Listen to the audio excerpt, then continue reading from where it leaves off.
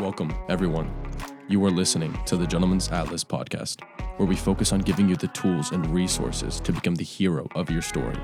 I'm your host, Isaac, and today's honest and authentic conversation is exactly what you need to hear to live life on your terms. So without wasting any time, let's go ahead and get right into today's episode. Welcome back, gentlemen, for another episode on the Gentleman's Atlas podcast. Thank you all for tuning in today. Today's episode is going to be over a topic that is super important as we move through the new year, as we move into getting into these new routines and these new systems that we're putting in place. And that topic is this idea that your ego is not your amigo. The reason I say this isn't just because I think ego can be a bad thing. Ego, in a lot of ways, can propel you forward and can build you up. But just because it's also a very good strength, it can also be a very big and dangerous enemy to your success. And one of the biggest reasons why I named this episode, this topic title, is because ego prevents us or can prevent us from learning, from growing, from changing. Because like a lot of us are, sometimes we get stuck in the old ways, in the traditional way of doing things. Sometimes because change is uncomfortable and it forces us to change, we get into a position where we allow that to hinder our pivoting and hinder our growth. So what we have to realize is that just like we do with emotions, ego has to be understood and it has to be put in check. It has to be controlled. It has to be used in the right occasions for the right reasons. Otherwise, while it may appear that it's benefiting you, it's really keeping you where you are and not allowing you to go to the place that you want to go to. So another thing that I want to mention that I think a lot of us overlook is that growth doesn't just come from learning from our mistakes or even the mistakes of others, but it comes from actually applying the knowledge that we learn. Unfortunately, a lot of us, we learn things and we leave it at that. We don't try to take it to the next level. We don't try to grow from it. We don't try to implement these changes that are super crucial for us to do. So to really put into context what we have to be doing, we have to start recognizing when the ego appears in our life. So you might be asking, what does that look like? What does that mean? It means that in situations where your pride is mentioned or where you have some sort of identity that's being challenged, the most immediate and unconscious reaction that we have is to let the ego lash out, to protect ourselves, to defend our position.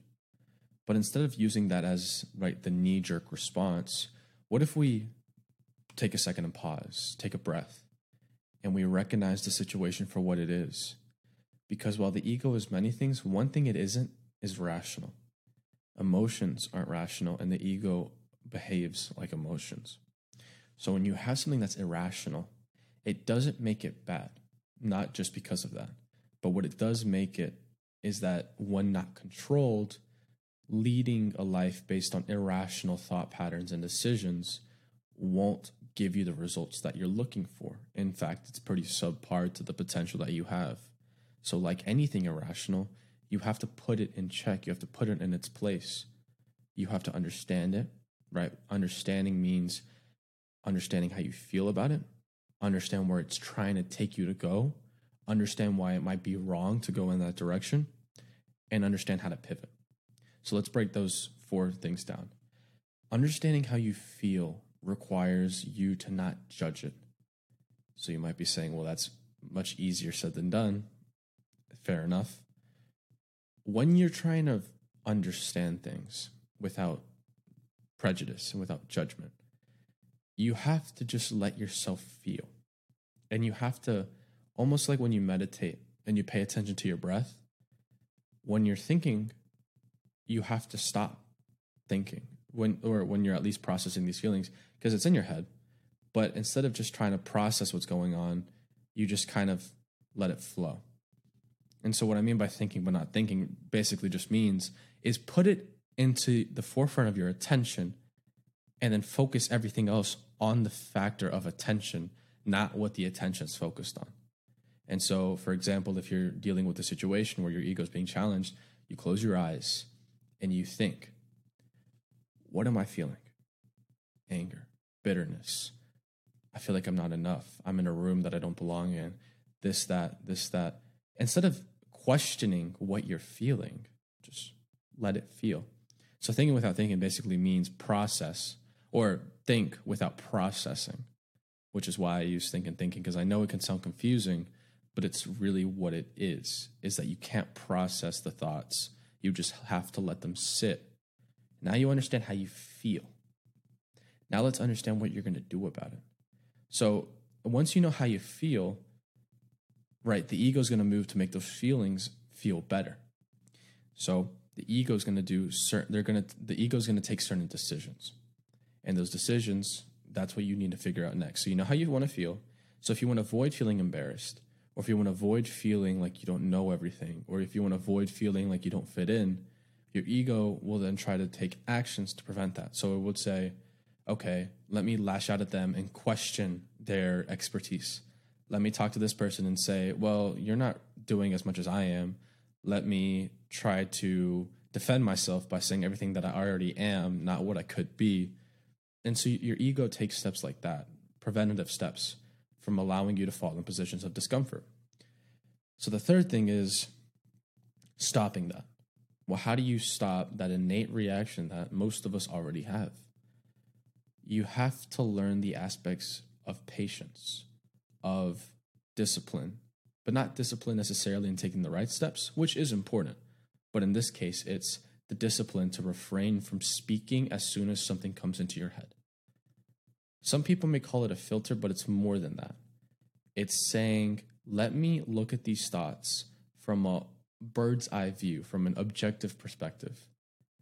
And let me say, if what I'm about to say is better left unsaid, I'm not going to say it. Doesn't mean you shouldn't deal with it, but it should not be said. If you don't need to defend your position and you realize that not saying it would probably be more beneficial for you, then you don't say it. And so in this context, it's the discipline to have that stillness, even when inside it might not feel so still. So the fourth thing is, how do you change what you're going to say into what you should be saying? And it's this aspect of understand that growing doesn't mean you're not valuable. It just means you could become more. Think of it like a watch. What does a watch sell at? MSRP, manufacturer suggested retail price. That's the original value of the watch, what it represents holistically right now. But what happens? Depending on the watch's demand, depending on its supply, depending on a couple other factors, including the market, that watch can be sold for higher than the suggested retail price.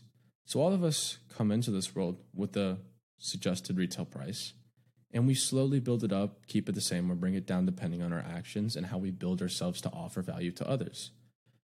But there's times where we can manipulate our actual price by what we do and by what especially we don't do, by what we withheld sometimes from the world, right? These things that don't need to be said. So in the context of bringing it back to what we're talking about, when we talk about your ego isn't your amigo, with growth, understand that your intrinsic value is already what it is. It can be more, and you need to keep that in remembrance, but you also don't need to downplay yourself. And so when you're in these situations, you need to figure out, how can I learn more? Because it's not about proving yourself to the other people. If there's critics, haters, people that are taking you down, learn to love them, because they might tell you a little more extreme than what the truth actually is, but there's going to be truth in it. And it might be a truth you're okay with, and it might be a truth you're not okay with. But instead of trying to defend yourself from them, what if you just smile, take it, and now you're better for it, right? You separate the message from the messenger, and now you're at a place that your ego isn't lashing out, which makes you look weak because you're letting something, again, irrational control your behavior, but you come from the stillness perspective, from the disciplined perspective, and you take the lessons that need to be learned. Now you're better for it. And so again, it comes back to this larger picture. And it's this picture of, you must control your life. You must be leading your life in the direction that you choose, not that anyone else chooses for you. And it's so important that we continue to keep that at the forefront of our attention, regardless of what we're doing, regardless of what we're pursuing.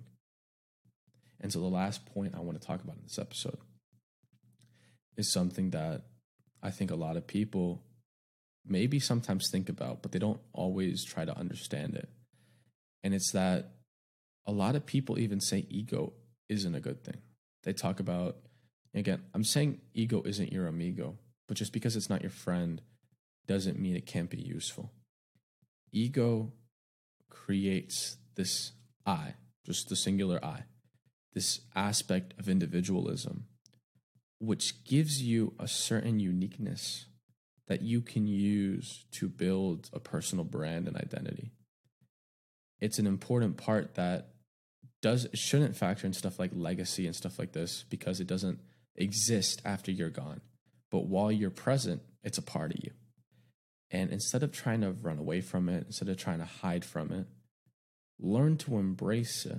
Learn to be proud of yourself, right? Have pride in who you are. Just remember that everything that isn't controlled by you can be dangerous to you. But just because it can be dangerous to you doesn't mean you should run away from it, right? That's why this whole thing of moderation and temperance is so important. Because if you try to run away from your ego, whenever it pops up, you won't be able to understand it. It's the same way with a lot of emotions. There's a lot of people who go to the flip side of, okay, well, let's talk about love for a second. They'll go to the flip side and be like, well, I don't want to love because then I might get my heart broken and I don't want to be in that pain.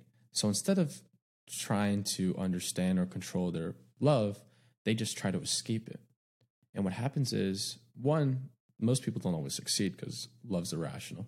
But two, think about the alternative in every situation, or the alternatives, the opportunity cost. Would you rather risk putting yourself in a situation to love and be in something that's completely different than anything before and have the chance of heartbreak, have the chance of it ending badly for you? Or would you rather stay close your whole life and stay away from that risk of taking into love? And so, again, it's different for many people, but for me, you have to look at both sides and say, what's more congruent with my identity? And that's where we're coming back to ego and this aspect of I and individualism, is that we can learn from everything that's being said, from what I've said in all the episodes, from what any other podcaster said, any author has said. But we're all biased towards our individual purpose, needs, thought patterns, and ideas, and belief systems, as well as values. And so with that being said, the only person that can truly determine what to best do and what to best kind of tip the scales or adjust the sliders on their life is you. And you have to, again, take that personal accountability to say, what is it that to me is more important, that it to me matters the most, and how do I maximize it? And how do I take control over my life? The more things that are able to be controlled by you, that you control, the more your life becomes put together and the more your life has meaning to you. Gentlemen, thank you for tuning in. This has been a great episode. You know how we close it off. Winkit, quisa, winkit. He conquers who conquers himself. That's all for today's episode on the Gentleman's Atlas podcast. If you enjoyed the episode, leave us a review on Apple Podcasts and Spotify, and share this episode with someone who needs to hear this message. If you are serious about taking your life to the next level, visit our website, www.thegentleman'satlas.com, for all our services, previous content, and full episode transcripts. We greatly appreciate your support, and we're excited to see you in the next episode.